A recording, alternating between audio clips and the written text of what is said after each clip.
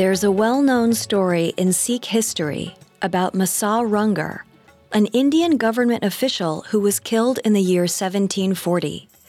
After being appointed as the commandant of Amritsar, a city in the Punjab region, he took up residence in the Golden Temple, the holiest site in the Sikh religion. Masa Rungar drank alcohol, smoked, and brought dancing girls into the temple, a sacrilegious act. When word spread about the desecration of the temple, two Sikhs named Bhai Sukha Singh and Bhai Mehtab Singh decided to take matters into their own hands. They went to the Golden Temple and found Masa Rungar drunk. In a quick flash, they cut off his head with a sword. By the time authorities at the temple knew what had happened, Sukha and Mehtab had vanished. The Indian government found Mehtab Singh eventually. They gave him an ultimatum. He could either convert from Sikhism to Islam, or he would be sentenced to death for his crime. Mehtab replied, "No true Sikh can ever agree to give up his faith, to turn his back on the Guru. I shall die a Sikh." After brutally torturing him, they beheaded Mehtab and hung his head up for all to see. He became remembered by Sikh followers as a holy martyr. Over 200 years later, another Sikh man named Beant Singh watched an Indian politician desecrate the Golden Temple, not with alcohol or tobacco, but with a violent military invasion that left 500 people dead. Like the martyrs before him, Beant swore to take vengeance.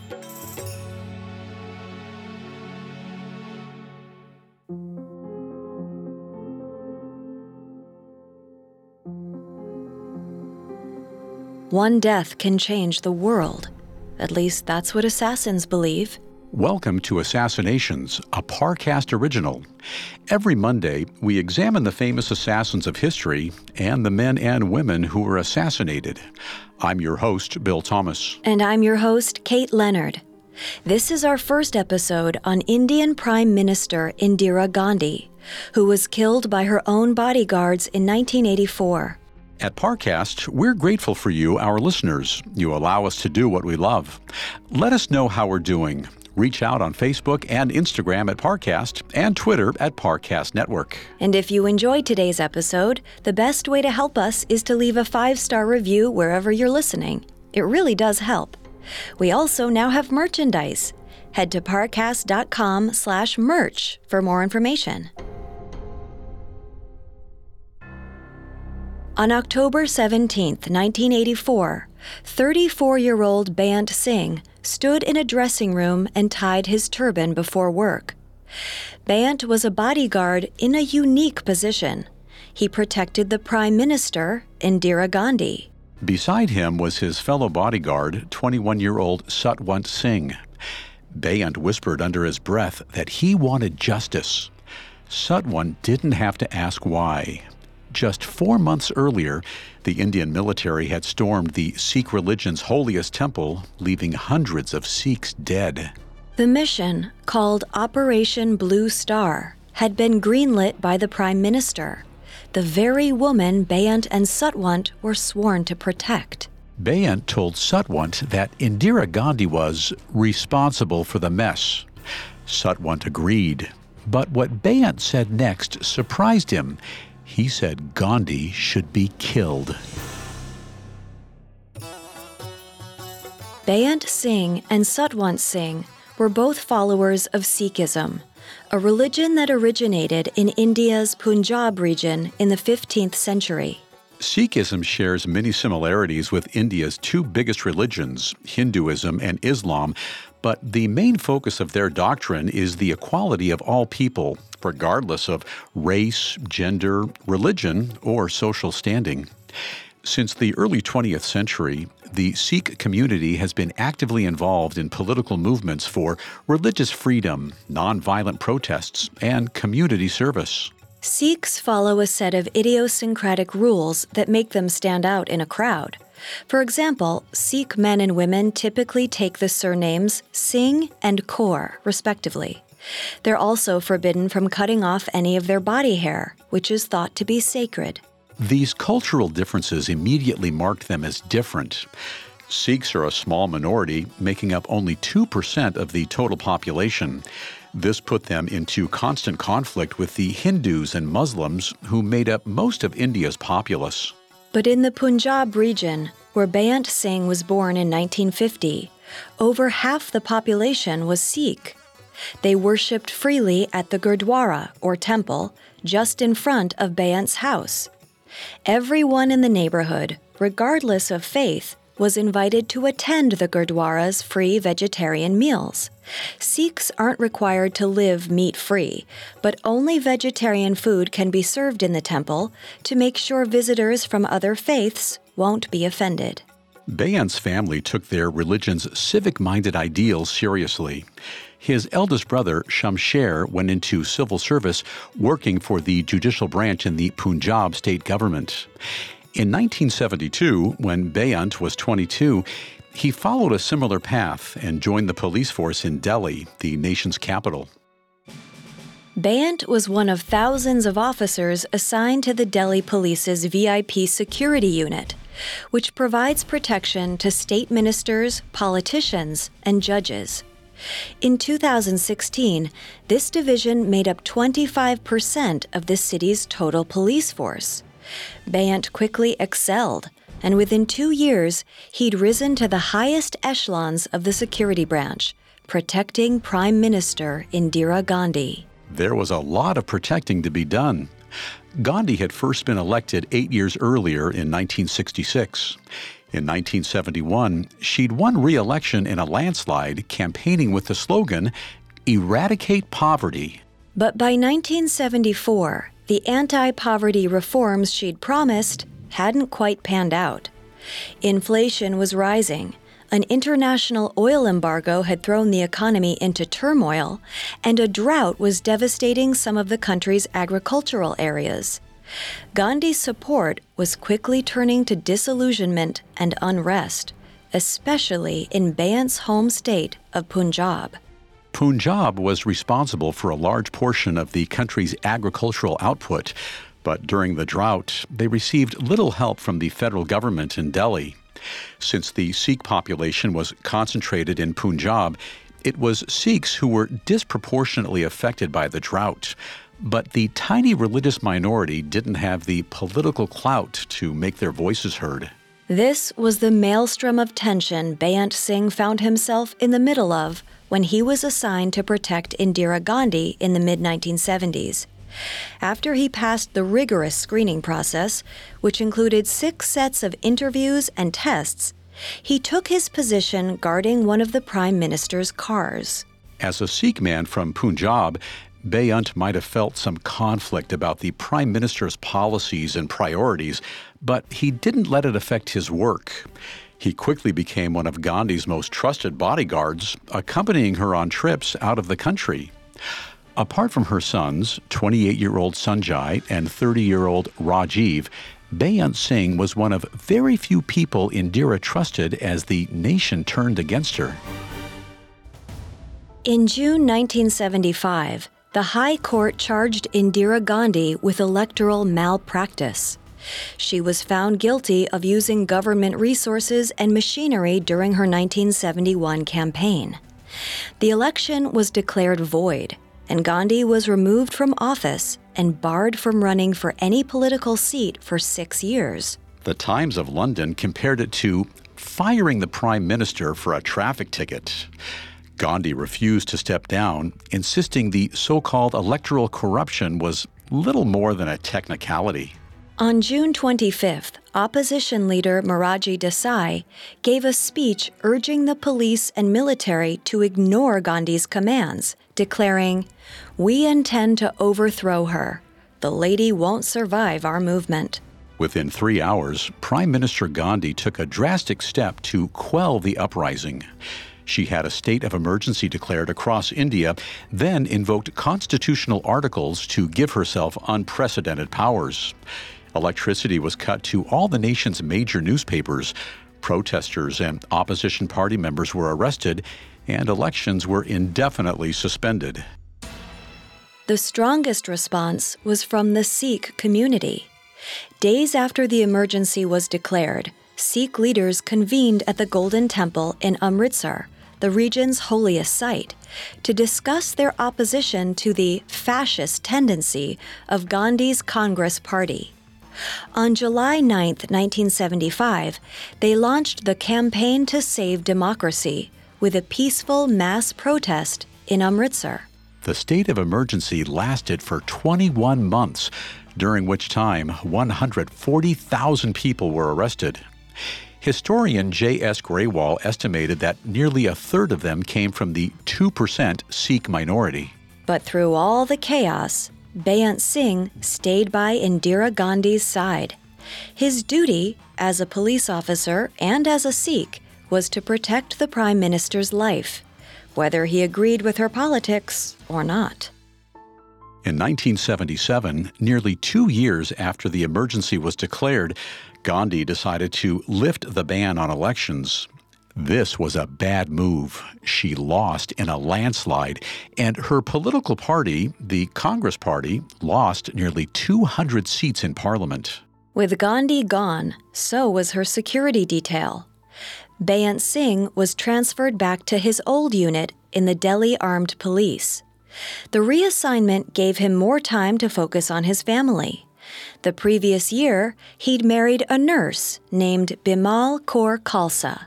They now had a daughter, Amrit, and another baby on the way. By all accounts, Beant was mild-mannered, carefree, and well-liked among the police force. Soon after his transfer, he was promoted to sub-inspector. Meanwhile, the new prime minister, opposition leader Morarji Desai, was proving to be even more unpopular than Indira Gandhi. In 1980, Gandhi was miraculously re-elected, and 2 years later, Beant Singh was back on her security force. On his second tour of duty, Beant was given a more sensitive assignment, guarding Indira Gandhi's official residence. He'd proven his loyalty during the state of emergency, and he was now trusted to protect the Prime Minister's entire family. Beant may have been ready to forgive Gandhi for her missteps, but the rest of the Sikh community was not. After a decade of chaos and civil unrest, nothing had been done to stop the economic decay in Punjab. Dissatisfied with the national government, a Sikh leader named Jarnail Singh Bhindranwale began a campaign for more state autonomy and more religious and cultural protections for Punjab's Sikh population. The conflict came to a head in 1982 when Bhindranwale proposed the idea of seceding from India and forming an independent Sikh state. Indira Gandhi responded by branding Bhindranwale as a terrorist and calling for his arrest. To evade the police, Bhindranwale took refuge in the Golden Temple of Amritsar. He was joined by 200 followers armed with heavy weaponry. By December 1983, the Golden Temple had been turned into a full-fledged headquarters for Bhindranwale's militia, complete with stockpiles of guns and ammunition. Bhindranwale assumed the Indian government wouldn't storm the temple to arrest him since it was such a holy site for the Sikh religion. It would be the equivalent of the American government invading Temple Square in Salt Lake City, though followers of the Church of Jesus Christ of Latter-day Saints make up a small percentage of the U.S. population. The decision would be viewed negatively across the country. But to Indira Gandhi, the woman who'd held the nation under a state of emergency for nearly 2 years, no political maneuver was off limits. She would do whatever it took to restore order, even if it risked upsetting the Sikhs, even if it risked the loyalty of her closest bodyguard, Beant Singh. Coming up, we'll take a look at Indira Gandhi's rise to power and the military operation that transformed Beant Singh's perspective. Now, back to the story. Indira Nehru Gandhi was born into politics. In 1929, when Indira was 12 years old, her father, Jawaharlal Nehru, drafted the Indian Declaration of Independence, setting the nation on course to win their freedom from British rule. Indira's childhood was lonely. She was an only child, her mother was chronically ill, and her father was often away, working alongside Mahatma Gandhi to free India from colonial rule. As a young adult, Indira went off to Oxford to study history, political science, and economics. She was a good student in every class except Latin, which she failed multiple times.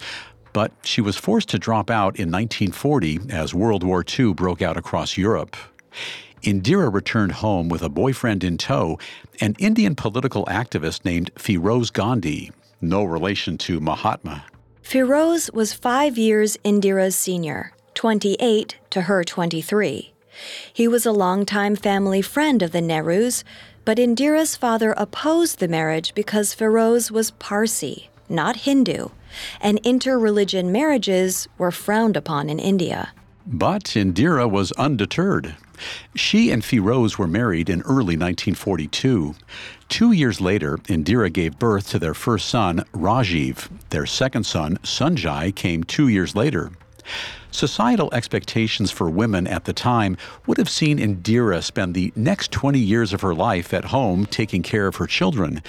But Indira wasn't one to succumb to expectation. In 1947, India finally gained independence from Britain, and Indira's father, Jawaharlal Nehru, was elected as the first prime minister. Indira spent her 30s working closely as her father's unofficial assistant, absorbing all the information she could about Indian politics and economics. By 1959, when Indira was 42, she briefly served as president of the Indian National Congress Party, the political party that dominated the government at the time. In 1960, Indira's husband, Feroz, died of a heart attack. Just 4 years later, her father died, ending his 17-year rule as prime minister. That same year, the new prime minister, Lal Bahadur Shastri, appointed Indira to a cabinet position as Minister of Information and Broadcasting. She was also elected to serve in the upper house of the legislature. Shastri died just 2 years later in January 1966. After his death, the legislature elected Indira Gandhi to replace him as prime minister. Indira, who had only served in elected office for 2 years, might seem like an unqualified choice for prime minister. But that was exactly the point. The Congress Party leaders hoped to use her as a puppet. They saw her as weak enough to be easily controlled, but popular enough to win elections because of her late father's reputation. But she would prove to be a difficult puppet. The fact that she rose through the political ranks so quickly is a testament to her own intelligence. And once she was in power, she had no intention of being controlled. Indira served as prime minister from 1966 to 1977. She ran on a platform of eradicating poverty, which inspired her electorate in a way that wasn't common in Indian politics. She gravitated towards socialism, with policies that stifled corporate interests and reined in the wealthy. To revive the economy, she nationalized many industries and aimed to make India less reliant on other countries for resources. These changes made her popular among the masses. But at the same time, these policies weakened local government's powers and created an extremely powerful central government. Her refusal to follow the party boss's orders led to a split within the Congress Party, one faction that was loyal to the traditional party leaders and one faction that was loyal to Indira Gandhi. Indira's faction maintained the most power. In 1975, Indira's political rival accused her of misusing government money for her campaigns, and she was ordered to step down. Indira refused. Instead, she had the president declare a state of emergency. During the emergency, she gave her son, Sanjay, unprecedented power within the government. Sanjay was just shy of his 30th birthday and didn't hold any elected office. But in the family tradition, he didn't let his inexperience or constitutional limitations stop him from seizing control. Sanjai's most notorious initiative was a forced sterilization program to prevent overpopulation.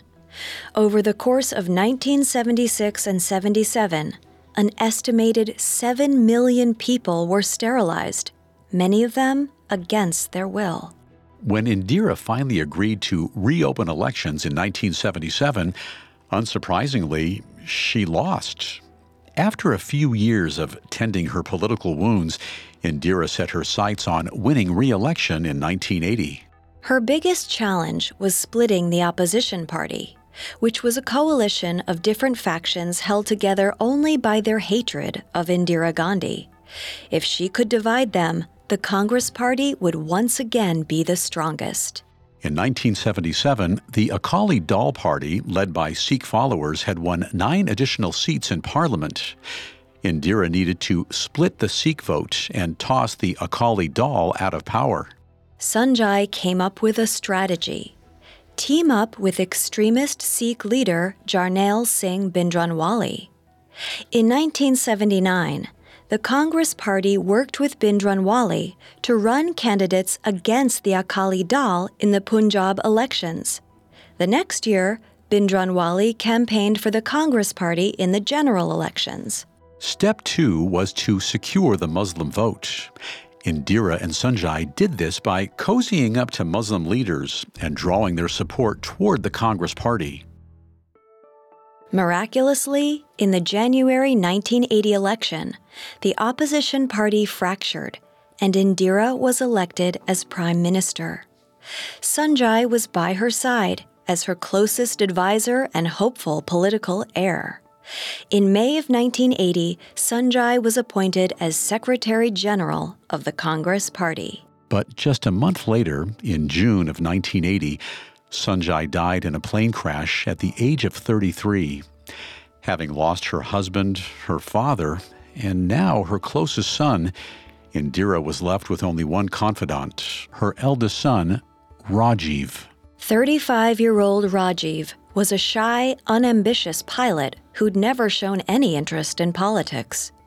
But after Sanjai's death, the Congress Party circulated a proposal for Rajiv's entrance into the political world.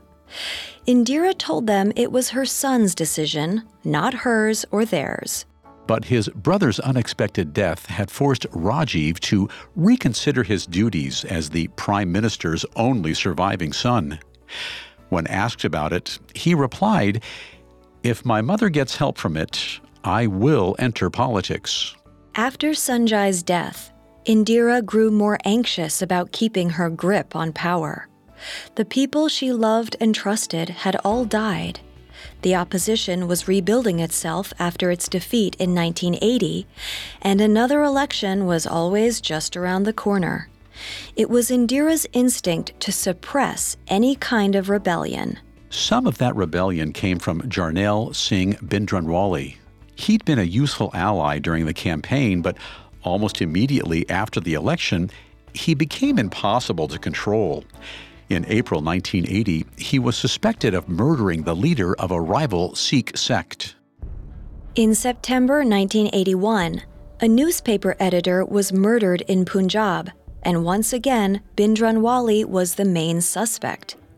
He was finally arrested later that month, and in response, his followers began a campaign of terror. Hindus were attacked all across India. On September 30th, an Indian Airlines plane was hijacked in an attempt to focus the attention of the world to the demands of the Sikhs. When Bhindranwale was finally released for insufficient evidence in October, he was only more popular and more militant than he had been before. With the support of Pakistan, which was a longtime enemy of India and of Indira Gandhi in particular, Bhindranwale built up a militia and made plans to secede from India and form a separate Sikh state. In 1982, Gandhi declared her one-time ally a terrorist. Bhindranwale took shelter in the Golden Temple in Amritsar, assuming the Indian government wouldn't risk the backlash of attacking the Sikh religion's holiest site. He was right. For nearly 2 years, Gandhi tried to negotiate with Bhindranwale, hoping to convince him and his 200 militants to leave their compound in peace. Bhindranwale refused. Barricaded inside the temple, he and his followers were only becoming more extreme. A police officer was killed outside the compound in April 1983, and 6 more officers were kidnapped and held hostage inside the temple in February 1984. Throughout the spring of 1984, 165 Hindus were killed in a wave of extremist attacks. Still, the Indian government hesitated to react. Most Sikh leaders were too afraid to take action either, because dozens of Sikhs who spoke out against Bhindranwale had been murdered by his followers. By the end of May 1984, after nearly 2 years of fruitless negotiations, the Indian government realized Bhindranwale would never surrender peacefully. On the advice of her army chief, Indira Gandhi decided to up the ante. She authorized the military to storm the Golden Temple and arrest him by force. Gandhi assumed that Bhindranwale would realize he was outnumbered and surrender once the military surrounded his compound. Before Operation Blue Star was launched on June 3rd, she sent troops out to the surrounding countryside to maintain order and imposed a 36-hour curfew to keep townspeople out of the line of fire. If all went as planned, she believed the operation could succeed without any civilian casualties. And in case things went sideways, she ordered power cuts and a complete media blackout to keep the mission under wraps. When the army surrounded the temple on June 3, 1984, they shouted over loudspeakers, urging the militants to surrender. For 2 days, they tried to negotiate, but Bhindranwale still refused. Finally, on June 5th, the army went in. They knew the militants were armed, but they had severely underestimated the group's resources. They equipped with submachine guns and anti-tank grenades. The battle lasted for 3 days. More than 500 people were killed on both sides, including soldiers, civilians, and Bhindranwale himself. Several hundred more people were injured. Sikhs around the world were stunned. The Indian army had massacred their holiest landmark. It was intended as an attack on extremism, but as Gandhi had feared, most Sikhs viewed it as an attack on their entire religion. Beant Singh was among the outraged Sikhs. He'd been serving as Indira Gandhi's bodyguard for 10 years. He was as close as family to her. He had taught Indira's grandson, Rahul, how to play badminton. And now, the woman he'd devoted his life to protecting had waged an unprecedented attack against his faith. After Operation Blue Star, it was widely suspected that someone in the Sikh community would try and retaliate against the Prime Minister. Beant found himself in a unique position. He was responsible for stopping those threats, but because of his religion, he was an object of suspicion himself. In July, the head of the Intelligence Bureau even tried to remove all Sikhs from Indira's protection detail. Indira immediately sent the order back to the Intelligence Bureau with a quick handwritten note. How can we claim to be secular? That August, a reporter asked Indira if it was possible to trust her Sikh guards after what had happened. Beant stopped next to her as she fielded the question. Indira smiled at him and replied, "When I have Sikhs like this around me, I don't believe I have anything to fear." A few weeks after the Operation Blue Star raid, Beant went to a ceremony at the Gurdwara in Delhi. He had never been particularly religious, but thinking on the destruction of Operation Blue Star, he was moved to tears. His uncle, Kehar Singh, was an assistant at the Gurdwara. Beant asked him if God would avenge the act of desecration. Kehar told him not to grieve, but to take revenge. He said, "Someone has to be the sons of Sukha Singh and Mehtab Singh. We need to remember them and become like them." Coming up, we'll look at the events that inspired Beant Singh to violence. Now back to the story.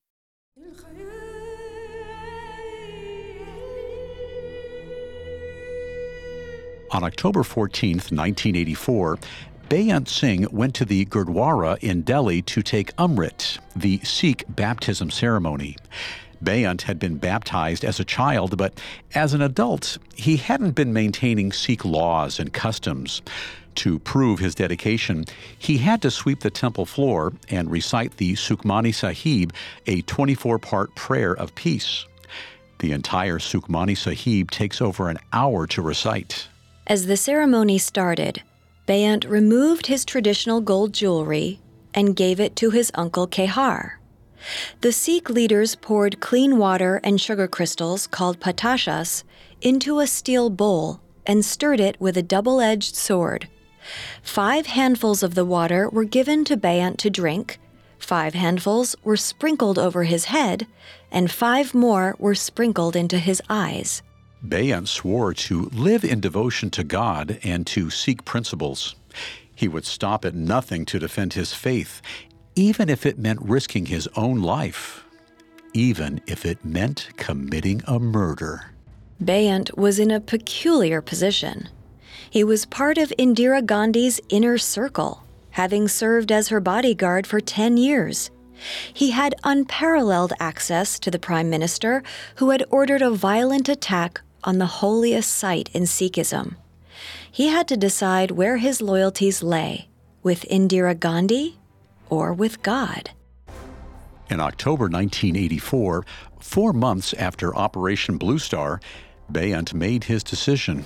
And there was another devout Sikh on Gandhi's security detail who might be on his side. 21-year-old Satwant Singh was a recent hire. He'd only joined Gandhi's detail the previous May, just before Operation Blue Star. He'd been halfway across the country, in Bhopal, when the operation occurred. When he heard the news, he had rushed back home to Delhi in shock. His family was from Punjab, and he took the act of disrespect toward the Golden Temple personally. So when Beant spoke to Satwant on October 17, 1984, and said that Indira Gandhi should be killed, Satwant didn't disagree. That same evening, Beant's uncle, Kehar Singh, came to visit his home. Beant's wife, Bimal, was in the kitchen, so they went up to the roof to talk privately. All Bimal could hear was whispering. When they came back inside, Bimal asked what they'd been discussing. Kehar replied that they were talking about someone who'd be taking the Amrit ceremony at the temple soon. Bimal remarked that there was no reason to talk so secretively about taking the Amrit. Kehar stayed for dinner that evening, and Satwant Singh came over too. Bimal realized something was going on between the 3 of them. Her husband hadn't been the same since Operation Blue Star. He was moody, withdrawn. She couldn't blame him for being upset, but she sensed there was something else on his mind too. But all Beant would tell her was that he, Kehar, and Satwant were taking a pilgrimage to the Golden Temple in a few days. If that's all they were doing, Bimal wanted to go along too. She was a devout Sikh, just like the rest of them. 3 days later, on October 20th, Beant, Bimal, their 3 children, and Uncle Kehar took the train to Amritsar, Punjab. They reached the house of a family friend at 2 or 3 in the afternoon. That evening, Beant and Kehar left to visit the Golden Temple. Bimal was told to stay behind and watch the children. She could go see the temple the next morning. When they arrived at the Golden Temple, Beant finally saw the destruction of Operation Blue Star with his own eyes. The temple's glowing pink bricks were ripped through with bullet holes and stained with blood, the blood of Beant's people. The sight only reaffirmed Beant's decision. It was his duty to kill Indira Gandhi. Satwant was supposed to meet them in Amritsar, but they waited all evening and he didn't show up. Even before their plan went into action, Beant didn't know if he could trust his co-conspirator. When Beant returned to Delhi, he confronted Satwant, doubting his commitment to their plan. Satwant admitted he'd gotten cold feet, but he promised he was in. When the time came, he wouldn't hesitate. Beant and Satwant knew that Indira Gandhi walked the same path from her house to her office every morning. They also knew that she didn't wear a bulletproof vest. There were always 50 guards stationed outside the Prime Minister's residence. Beant and Satwant would be able to shoot her down before the others could react, but they probably wouldn't come out of it alive. Beant recalled the story of Sukha Singh and Mehtab Singh, the Sikh martyrs who had killed an Indian official for desecrating the Golden Temple over 200 years earlier. Now it was Beant and Satwant's turn to follow their example. The two guards worked opposite shifts, so they needed to figure out a way to be in the Prime Minister's presence at the same time. Beant, who normally worked nights, requested a switch to the morning shift for Wednesday, October 31st. The request was approved. When the morning arrived, Satwant pretended to be ill and asked another guard to switch positions with him so he could be closer to the toilet. The other guard obliged without asking for any more detail. Satwant was now posted right next to the wicker gate outside the Prime Minister's home. On the opposite side of the gate was Beant Singh. At 9:08 in the morning on October 31st, 1984, Indira Gandhi stepped out of her front door, flanked by aides and TV cameramen. She had a packed schedule that day, starting with an interview with British actor Peter Ustinov, who was filming a series on world leaders. Peter was waiting just outside Gandhi's residence on the other side of a tall hedge. As Gandhi made her way down the path from the front door to the gate, Beant whispered to Satwant, "Here she comes. Be careful about whom you shoot. You should only get her." Beant put his hand on his .38 caliber revolver. Satwant didn't move. He was still hesitant. Beant snarled, "If you lose your guts, I'll fire at you." When she reached the gate, Indira looked at her two security guards and said, "Namaste." It was the last thing she ever said. Beant raised his gun in what looked like a salute. Then he fired 3 shots into her abdomen. Satwant was frozen. Beant yelled, "Shoot!" He looked down at the Prime Minister, who'd already fallen in a pool of blood. Satwant finally raised his submachine gun and fired 30 more rounds. The attack was over in seconds. Before anyone could react, Beant and Satwant had set down their weapons. As the other guards closed in, Beant shouted, "I've done what I had to do. You do what you want to do." Beant and Satwant had avenged the attack on the Golden Temple. But Indira Gandhi's death wouldn't bring peace to the Sikhs' India. In fact, things were about to get a lot worse.